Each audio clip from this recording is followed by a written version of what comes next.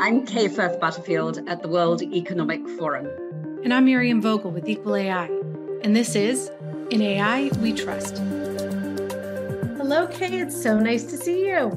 Likewise, and only a couple of days since we were last together. I'm really looking forward to meeting that we have today with the two powerhouse ladies from NIST to talk about their work, which is just such an important addition to both the global and the domestic thinking around AI and responsible AI. Yeah. How appropriate that we're going from a debrief on AI machine learning discussions at Davos to the heart of some of the important work happening here in the US and on the global space that's being launched by NIST, this small agency within the Department of Commerce that people hadn't heard about a few years ago. And in the meantime, they've been working diligently at the mandate of Congress to create this framework that has global implications.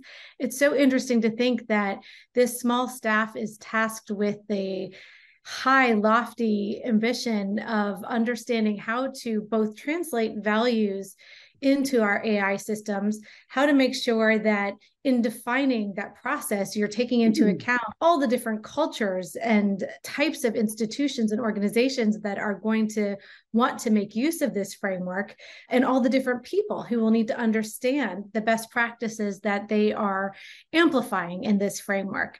And so I'm really excited for this conversation to understand the thought and real intensive work that went into making sure that they heard from hundreds, probably thousands of stakeholders over the past 18 months and how that landed in the framework that was released on January 26th. Absolutely. One can only imagine that they have worked night and day, and the rest of us should simply be in awe and grateful to them for doing so. Cheers to that. So let's dive in. Hello and welcome to this week's episode of In AI We Trust.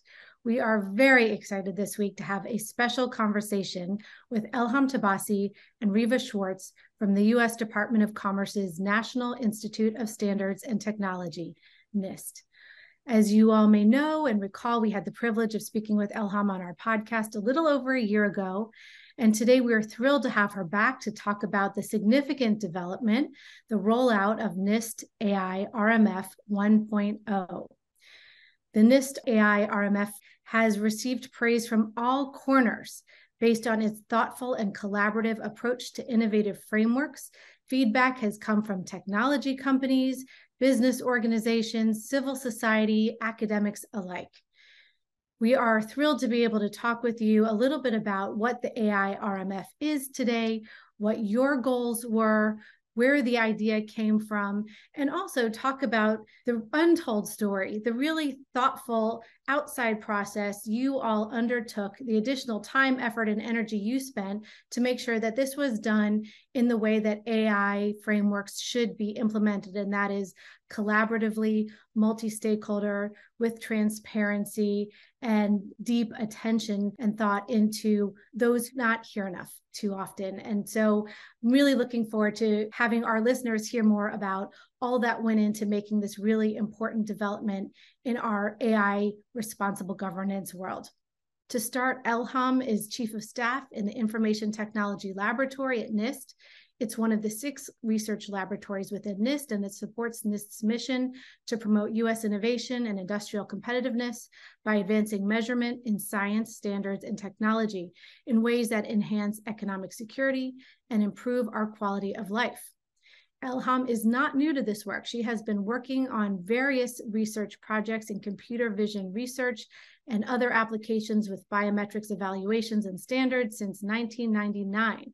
She is the renowned principal architect of the NIST fingerprint image quality, now an international standard for measuring fingerprint image quality, which has been deployed in many large-scale biometric applications worldwide. And appropriately, she has received numerous medals and recognitions for her achievements and hard work and really important work in this space, including the Department of Commerce Gold Medal in 2003, another 2007, 2010, the ANSI 2012 Next Generation Award, and many more. And I have a feeling many, many more to come. Likewise, Riva is a powerhouse in the AI space with an interesting background as a research scientist currently at ITL. She serves as principal investigator on bias in AI for NIST's Trustworthy and Responsible AI program. Her background has enabled her to really dig deep on organizational practices, the role of expertise and expert judgment in socio-technical systems, where her research attention goes today. But her background is in linguistics and experimental phonetics. Elham and Riva, thank you so much for joining our show. We're very excited to have the opportunity to talk with you both about the significant work and understanding the development that you released into the world on January 26th with the AI RMF, as well as understanding what is next for you all. So let's jump in. The NIST AI RMF is a highly anticipated framework that represents the culmination of 18 months of inclusive, transparent, participatory processes. For those who may not know what all that went into the AI RMF, can you give us a high-level background to understand what it is, why did you create it, and what are the goals for this framework? Thank you, Miriam, for having me again and having us to be here to talk about the AI RMF. And as you said, what an extraordinary journey it was to work with the whole community on this important document and this important task. What is AI RMF? Directed by a congressional mandate, AI RMF is a voluntary framework for managing risks of AI systems in a flexible, structured, and measurable way. Flexible to allow innovations and for organizations and different sizes to be able to use it, and measurable because if you cannot measure it, you cannot improve it. AI RMF adopts a rights-preserving approach to AI, and it outlines a process to address traditional measures of accuracy, robustness, and reliability, but also importantly acknowledges that the socio-technical characteristics of systems, characteristics such as privacy, interpretability, safety, and bias, which are tied to human and social behavior, are equally important when evaluating the overall risk of AI systems. These characteristics involve human judgments and cannot be reduced to a single number, threshold, or metric. In terms of intended goal, AI RMF aims to operationalize values in our technologies, starting with the values of our society, but also for each organizations that are using AI RMF, the values of that organizations that may design, develop, deploy, or use of AI systems. On a very broad view, it aims to cultivate a culture of proactively understanding and preventing negative risks and develop more trustworthy AI systems.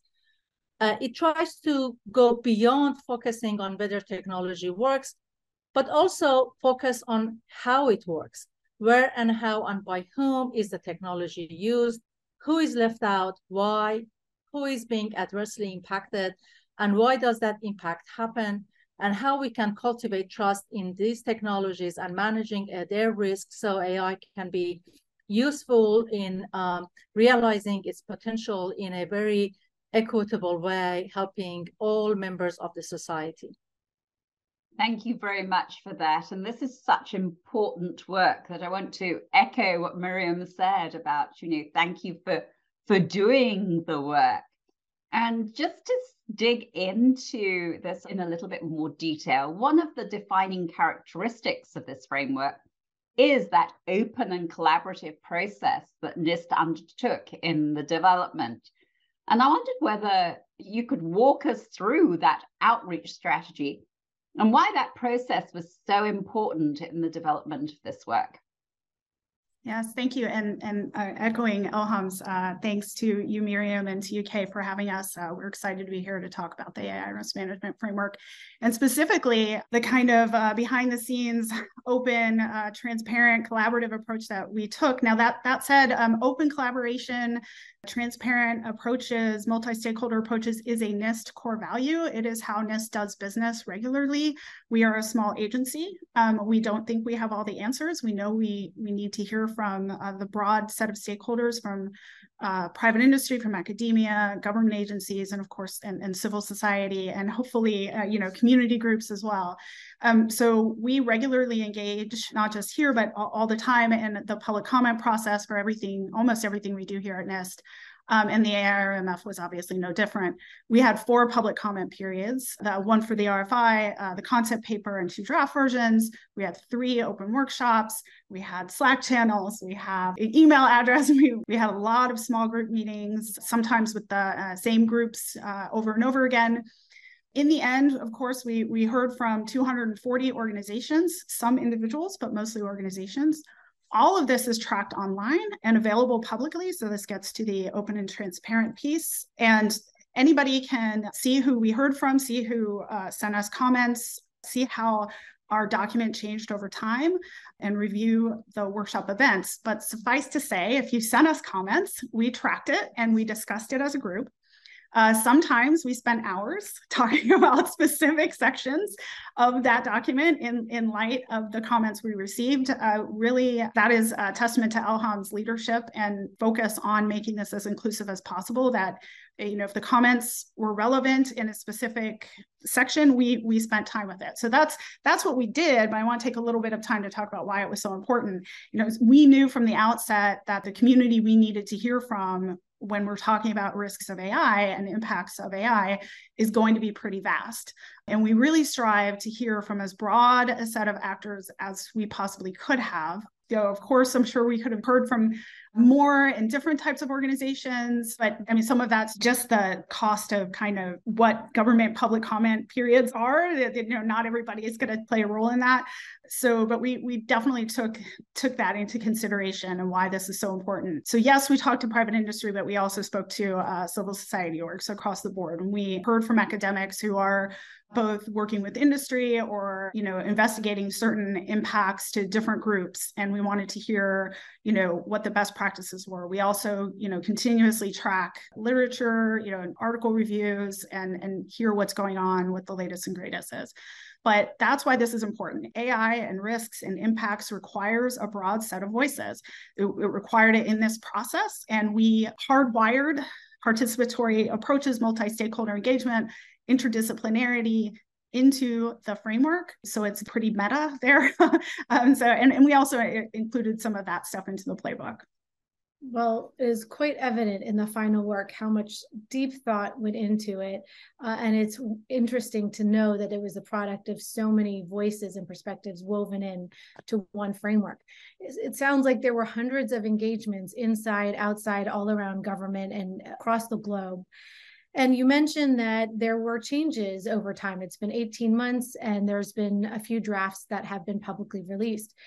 So before we dive into what is happening inside the current draft of the risk management framework, can you tell us a little bit more about what is not in it? For instance, what were some of the changes in the approach or the content over the last 18 months?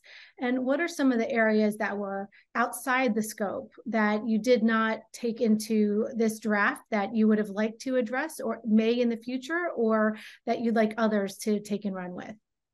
Yeah, I mean, a lot changed over the 18 months, but I think most significant, or the first thing that I can think of, is that we decided to do the playbook. And some of that was because, we heard from a lot of people about, we had these outcomes essentially, which is in the AIRMF core, the functions, the categories and the subcategories. And people would say, well, how are we supposed to meet these things? Or we think we know how to meet these things if we did it this way. And we were like, yeah, maybe there's other ways that you can go about that. If we put all of that information in the framework, first of all, it would have been way too long. And secondly, it would not be evergreen. And we didn't include examples. We didn't really include particular use cases or case studies. And so some of that got put in the playbook so that we could do a deep dive into the hows. How do I actually implement these things? We thought the community told us they thought that was necessary. So we went ahead and built that.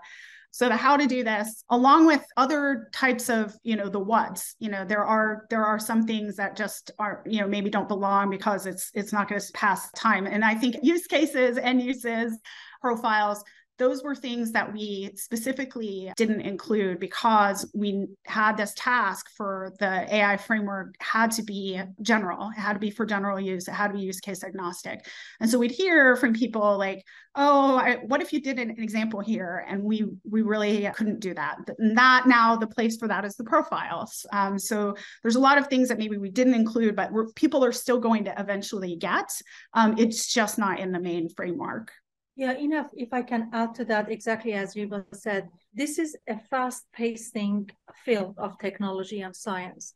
And we want to make sure that we have a text that's high-level, general, use case and sector agnostic, that's good for at least 3 years. So anything about specificity of this particular methods for improving their privacy or measuring security or any of these things, we pushed it to documents such as Playbook or the upcoming AI RMF profiles, where we already committed to do more regular updates. The crosswalks to other standards and other strategic document also became a separate document, exactly because we want to, as Riva said, keep it more evergreen, and as they keeps changing, so we can update them more quickly and keep the text of the AI RMF as stable as possible, given the rapid changes in the field. Yes, as you both say, this is such a rapid changing field, and you're not the only government body to be tackling these important issues that have surfaced around AI technology. At the launch of your event last week, Dr. Alondra Nelson noted that the White House Office of Science and Technology Policy collaborated on this project because the US is taking a principled and sophisticated approach to AI that advances American values and meets the complex challenges to this technology.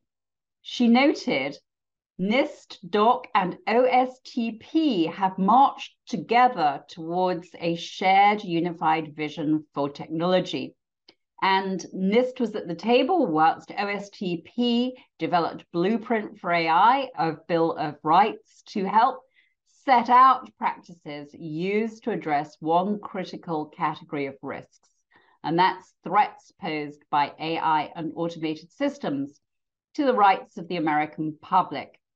And she celebrated the complementary frameworks, including the Blueprint for the AI Bill of Rights, and that the RMF acknowledges that when it comes to AI and ML, we can never consider the technology outside its impact on human beings. So lots of collaborative work there. And I wondered how, if you could actually unpick that, how does the NIST RMF fold into similar efforts such as the Blueprint for an AI Bill of Rights, as well as those other efforts that are going on across the US government? Thank you, Kay, for that important question. Yes, so a lot of efforts going on across the US government, but also globally. And I know that many of your listeners are also following the efforts in EU around development of the EU AI Act. And the community involved in all of discussions is not a very large community, so we are all participating in the different discussions. From the second draft of the AI RMF, we included a table that does the crosswalk between several of these documents, between the AI RMF, how the trustworthy characteristics that has been defined in AI RMF maps to or aligns with the insights, perspectives, goals, and principles in other documents such as the EU AI Act, Executive Order 13960, promoting trustworthy AI in the use of government. And after the blueprint was developed, also added a column for the principles mentioned in the blueprint of the AI Bill of Rights. Also, the OECD AI recommendations. We believe that's really important to show that these documents are semantically aligned. And while it sounds like that there are many different strategies and documents and principles, there are similarities across them. And I think they are all grounded in the similarity that all of them wants to make AI technologies, or maybe tech in general, more fair, more equitable, more accessible for everybody. So AI RMF, as we talked about, aims to help designers, developers, deployers, users, and evaluators of AI systems to better manage AI risks, which could affect individuals, organizations, or society. So one of the things that in our early conversations with the community we learned is that the AI risk management is not just an enterprise risk management. And as Kay, you mentioned, the impact on how individuals are being affected should be part of the discussions of the AI RMF. And as I said, it is a sector and use case agnostic framework. The blueprint for AI Bill of Rights focuses, again, as you mentioned, specifically on one category of AI risks, the potential for meaningful impact on individuals and communities' rights, opportunities, or access to critical resources and services. So in that case, AI RMF is a much broader in scope and its intended use and users and elements of the AI RMF trustworthy characteristics, which are valid and reliable, privacy enhanced, secure, resilient, interpretable, explainable, safe, and bias managed. They also address aspects of civil and human rights. So there is no inherent contradictions between these two documents or between other work that we did with the OECD AI recommendations, executive order that I mentioned, or the principles of the EU AI Act. All of them are trying to maximize the benefits and minimize the risk of the AI systems. And as I said, I think it's really good that a lot of us are involved in all of these different discussions, and that is sort of trying to bring more alignment, because getting to trustworthy and responsible AI is going to take all of us bringing our perspectives together and following the same goal. Well, I think that perspective really illuminates why you have such an impactful document and set of documents for us to work with, knowing that the goal is to get to trustworthy AI and all the elements and some of the steps you just walked us through to help build that trust and that buy-in. So thank you for helping us understand the context, how it works with other government frameworks and documents across the globe. And now we want to ask you specifically about this framework itself. How would a company engage with it? Who is the audience? And how would you intend for them to use this resource? Can you also share with us some of the existing resources that are already out there, as well as what we can expect to see, so that someone knows what they're expected to do to make good use of this product that you've released? Thank you for that question. That's also another really good question. The goal of AI RMF is broad and its audience is broad. So we do have a section that talks about audience. And, one of the goals of the AI RMF, one of the goals of our work is to bring the whole community on a shared understanding of many different terms and definitions that are going around. So I'll talk about the trustworthy characteristics, and we try to map it to the standard definitions of this type of characteristics. We try to do the same thing with the different, we call them AI actors, that are going to be involved in the various stages of the AI lifecycle. So there is an appendix in the AI RMF that explains the different AI actors, their role and responsibility in the different stages of the AI lifecycle. And we also emphasize in the document that the risk management, risk understanding, measuring, and managing is a shared responsibility that the designers, developers, deployers, and users, depend on where they are on the life cycle, have different roles and responsibilities. While the document may look and sound, and some people may say that, oh, this approach is more technical than, for example, the EU approach, the audience of the AI RMF is certainly broader than just the technology developer and the people that are building the AI systems. The governance section, the function, talks a lot about the roles and responsibility for setting up policies and procedures for governing and transparency and documenting, and that is certainly responsibilities beyond the tech developers. The same thing for the deployers, right? If they are going to grab a technology and deploy it, what sorts of questions they need to ask, what sorts of actions they need to take to ensure a trustworthy deployment and responsible use of the AI systems. Having said that, it may sound like that, oh, wow, it's a lot. If I am just a tech developer, if I'm just responsible for procurement, where do I start? Where do I need to go? Do I need to go through all of these subcategories for the function. It's hundreds of subcategories. It may sound too much. Our first attempt to try to put something that's as complete and comprehensive out. And in the following work, we look forward to working with the community on developing more of a, I don't want to say checklist because that's not what we want to do, but the right set of guidance for depending on your role in the life cycle. What are the actions, what are the recommendations and guidance in the AI RMF that's most related to you? So if I'm just a developer, what do I need to worry about? What are the things I ought to do? If I'm just a deployer, what section and portions of the AI RMF need to pay attention to? But another way also that we like to develop more guidance is that regardless of my role in the life cycle, if I want to know everything about bias, or if I know everything about the safety, what are the related subcategories? So these are the additional work that we are looking forward to work with the community to help with the operationalizing and implementation of the AI RMF. Yeah, and I would just add, so we talk a lot about how we approach AI as the socio-technical system that it is. But one of the challenges for us, going back to that earlier question about what changed, we changed the audience section like so many different times and ways.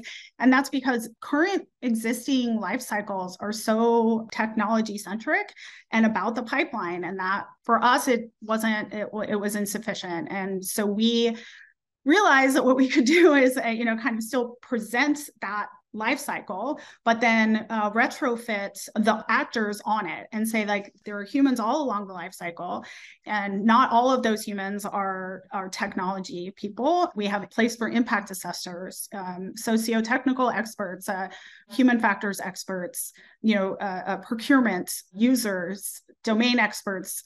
We have space for everyone there. Now that is mostly, it's kind of visualized in the document, but a lot of the descriptions are in the appendix. But also, because we're NIST, we also, of course, get to measurement and evaluation, which is, we did specifically call out where in every stage of the life cycle, test, evaluation, validation, and verification should be happening. And that in and of itself, while it is a measurement and often technology-centric activity, we have space for all sorts of consultations from everywhere. So it is definitely bigger than just resource for the developer team.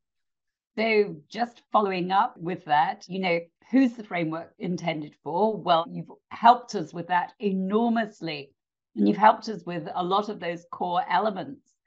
But how exactly would a company engage with the tool and apply it in their AI systems? And I think a really important point that I get asked a lot is, well, what's the value to my company of engaging in any responsible AI process? And, we've not been able to define that yet. And it's some work we think we're doing at the forum because we think it's so important. And how and why should the companies use the tool? I'm going to talk about the why first. I think if you're hearing a lot about all the negative impacts of AI, this can help, although this is not a compliance tool. This is really more about approaching AI from a different perspective, that it is not just its technology piece, it is not just the pipeline, but paraphrasing Dr. Nelson's comments during the launch event, the technology is made by people, systems impact people, the data is about people. And if we don't find ways to change the culture and change governance aspects, then that's really what people are getting. It's the benefit of a new culture that's focused on risk and thinking about impacts broader than accuracy metrics, broader than reliability metrics, or whether your systems are explainable to the developers on the team. So what about interpretability? That bias is bigger than data representation. So I think it's really about expanding the aperture a little bit. It's definitely governance heavy. I think that's the why, that they benefit from those things. They may not necessarily think they want it or need it right now, but they will benefit from that.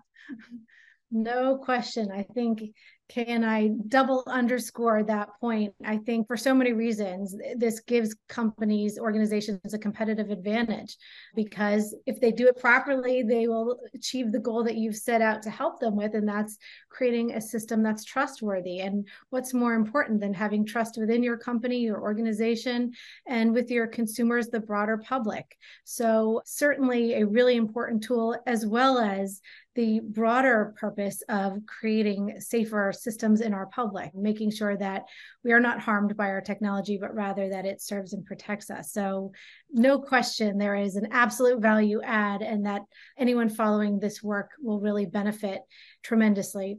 I'm also so curious about the intended flexibility of this framework.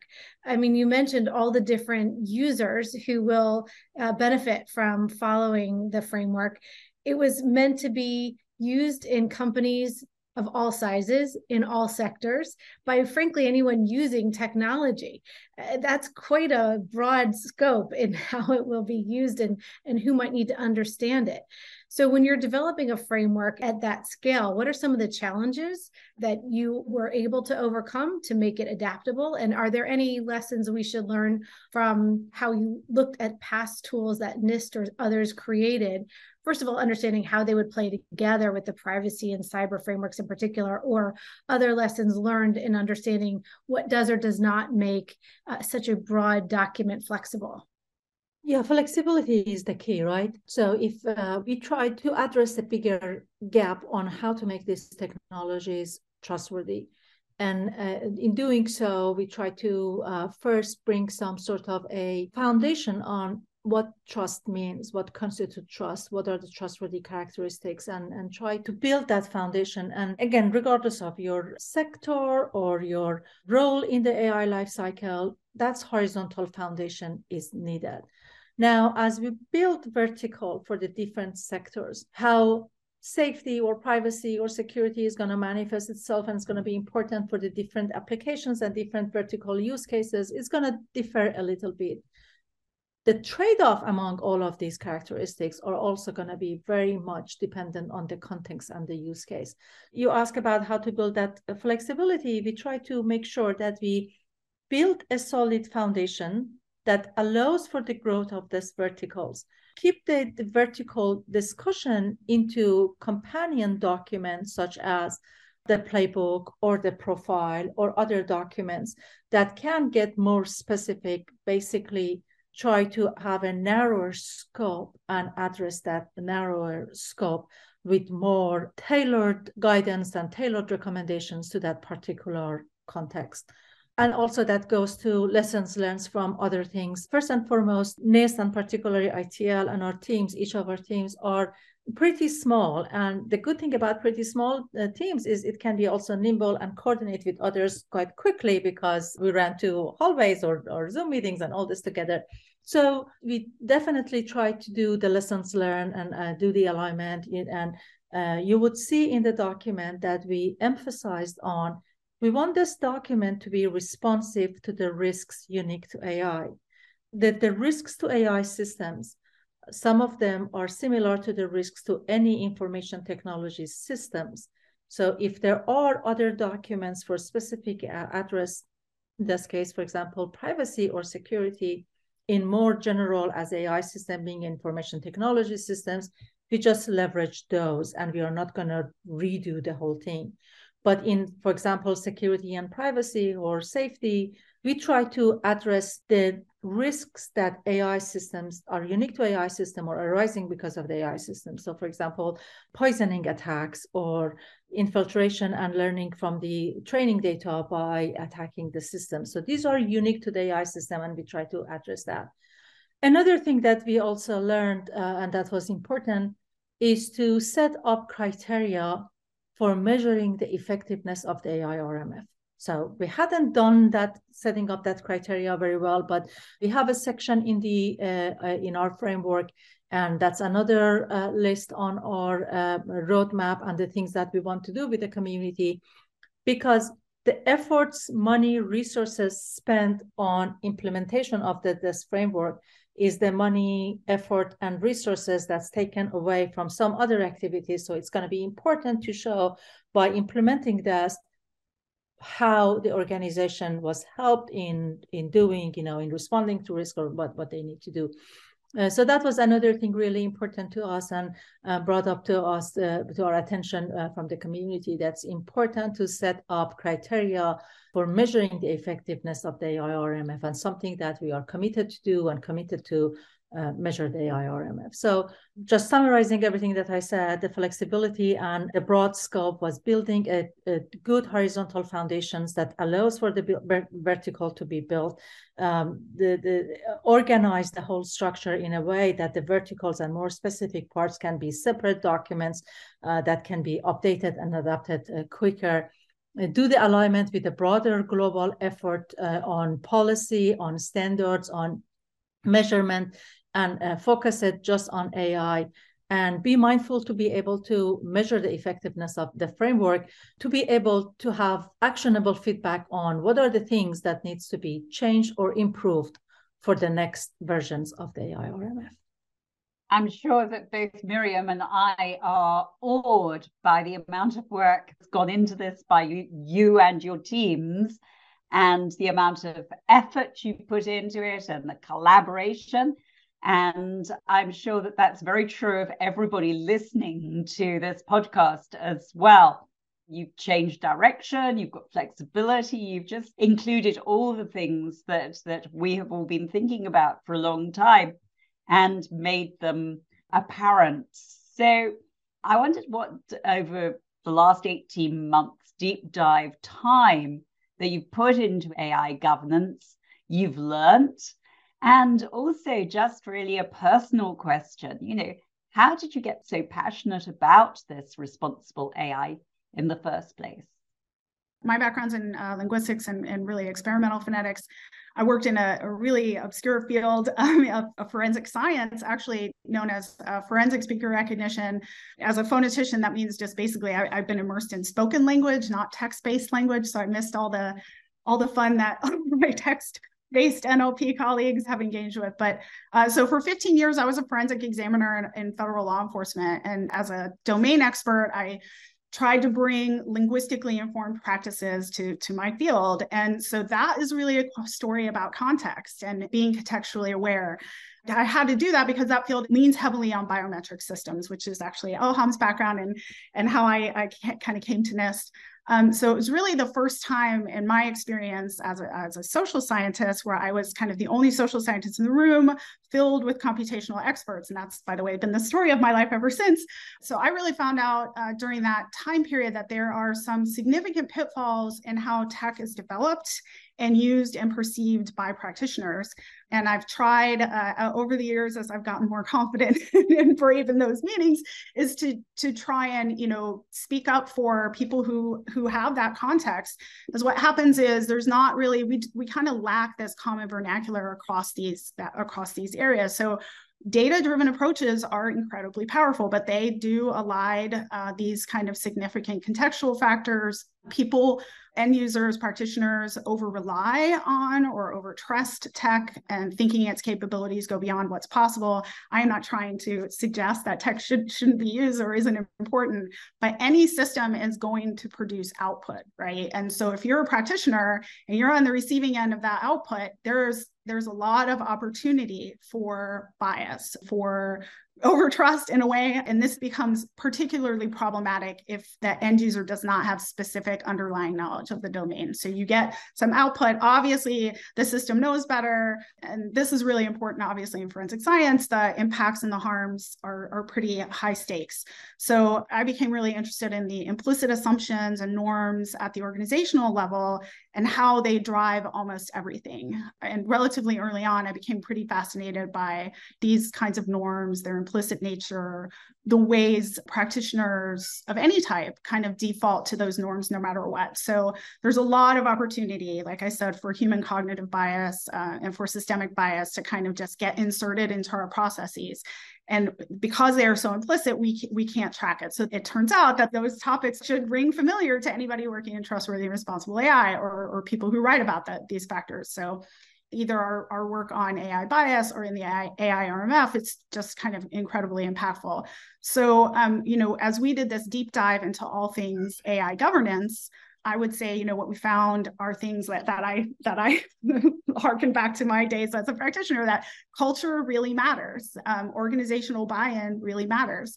But without making some of these norms that just become the way we all do business, without making them explicit, and without strong organizational governance and buy-in, those changes cannot really take hold well or take hold permanently. We learned a lot from highly regulated industries who they wanted to talk to us a lot. We are obviously not a regulatory agency. This is not regulation. We were not trying to create regulation, but we did learn things from them that we could adapt that became less onerous, best practices that we could, in a voluntary way, give organizations a way that, kind of get to the germ of what the best practice there was and put that both in the framework and the playbook. And a lot of that, no shocker, is interdisciplinarity and collaboration.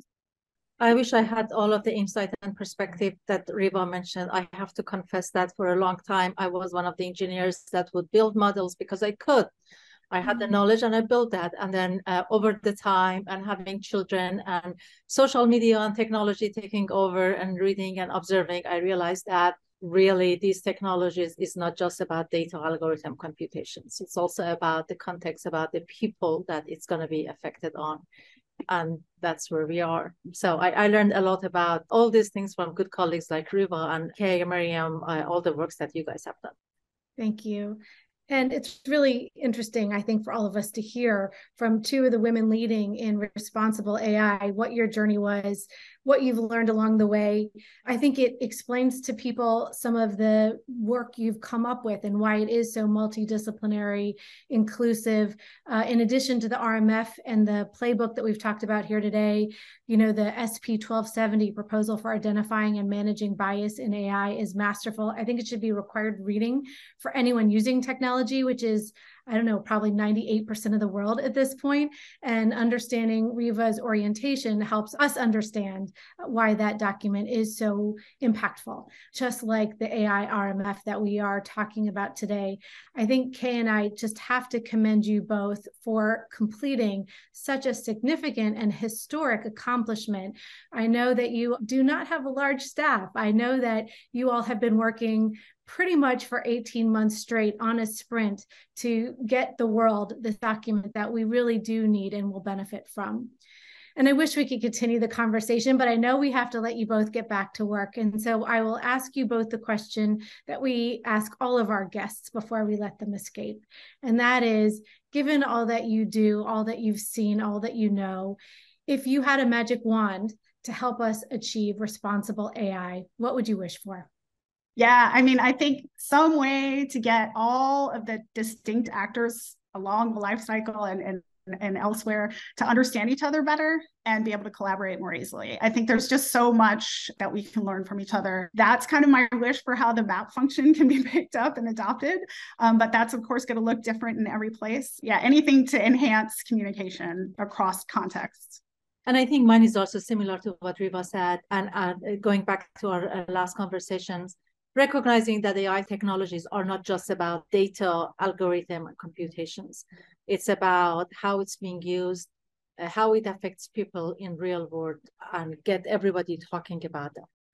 Well, I hope everyone's talking about this AI RMF. It's really masterful and thoughtful. We are so grateful to you.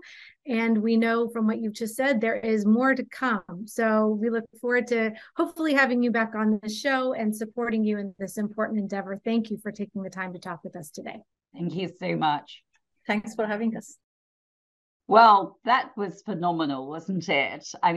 So many things for us to think about and take away, and rereading the document and making sure that everybody in our groups that we work with really understand the depth and breadth of this piece of work. So what were the key takeaways for you? I think that it was really helpful to land on an important piece that Elham said, which is deeply technical and narrow in its perspective and huge in its impact. And that is, if you can't measure it, you can't improve it.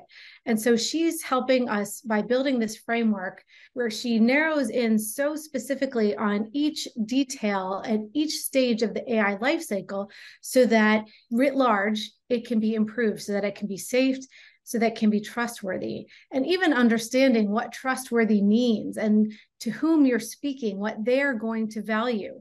You know, the conversation really focuses on the values at stake here, how critical they are to make sure that AI is supporting and not impeding them, but also how challenging it is to assess what values need to be taken into account so that your AI can be trusted.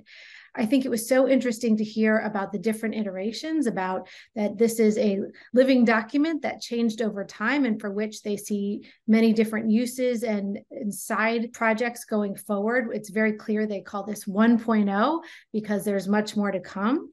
And it was really interesting to think about, even though they plan to keep it updated, the challenge that goes into creating this framework that's evergreen. That in this emerging field of AI, where it almost feels like every month we're in a new landscape of what AI is able to do and how it is a pivotal part of our lives and our work and in quality of life. And yet you have to create this static document that will be meaningful in a month, in a year, in years to come. And so understanding the process they took to make sure they got that right was really instructive and inspiring, frankly. How about for you? Yeah, absolutely. And I think that, some of the things that they said echo many of the things that you and I have been talking about for a long time. And it's really good to see that these incorporated in such important documents, that it's about the culture of a company that's creating AI.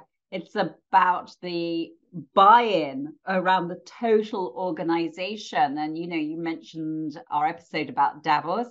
I was on a panel talking about how you get responsible AI to the C-suite, to the CEO, on why that's so important. And so, again, hearing that reflected here, I thought it was just lovely the way that Riva said her wish was to get people to understand one another better and to try and speak the same language, because it is such a miss. And if we don't get there, we just have these constant conversations that are not heard by the other person. So those, I think, were two really important pieces that I heard. Like collaboration, the need for collaboration and interdisciplinary work. And, again, the comment about I used to build models because I could, and that's not the right approach from Elham. I mean, that's just would that we heard that from all of the technologists who are building models. Absolutely. And I think we can learn so much about what helped them open their eyes, what helped them translate their mission from the actual job assignment, understanding the broader impact of their work. It's very easy for us to imagine or expect others to understand how we're going to use a tool or what we're expecting them to do. But knowing that without talking to all the people, without having lived in all the other shoes and values out there, so interesting from Riva, from Elham, from so many of our guests as to how they made that switch to understanding the broader scope of their work and understanding and feeling the responsibility to make sure that they do that right. Yeah. And I am very excited that there's more to come. I'm very excited that these women who are so deeply thoughtful and committed to making sure that unheard voices are heard, that underrepresented populations are represented, and that our AI is safe and effective and helping ensure that we can have a more efficient, healthier society, knowing that they have this work underway, knowing that we have so much directed at this small agency that will be coming is inspiring, encouraging, and it was really helpful to understand what they are putting into it, what we can all learn about the process that they undertake. No one anymore has the excuse to say, I have bureaucracy to deal with, because they are within the government. No one can say I am low on resources, because, we just saw maybe a third of their team. So they took no excuses. They understood the full impact they can and should have. And I think that teaches so much about the right way to go about AI frameworks, with transparency, multi-stakeholder approaches, and the end goal of just getting as many voices into it so that it can be as safe and as effective as possible. And when we're talking about safe and effective and many voices, it's also lovely to see that this is an initiative led by two women who have gone out of their way to make sure that everybody's voice is heard. And when we contrast that perhaps with the teams that are building artificial intelligence, immediately you see that when you bring in that richness of diversity, you begin to make a huge difference in this thing that we call responsible AI. Couldn't agree more. This was certainly an inspiring episode, and I'm so glad I got to share that with you. Likewise. Take care, Miriam.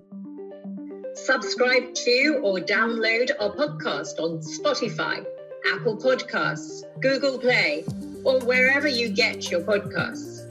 We always welcome your feedback. And if you like the podcast, please rate us or give us a review. To learn more or get involved, visit us at www.equalai.org and www.weforum.org. If you've enjoyed this podcast and want more unique content, please head over to Radio Davos from the World Economic Forum. And a special thanks to NP Agency, without whom this podcast would not be possible.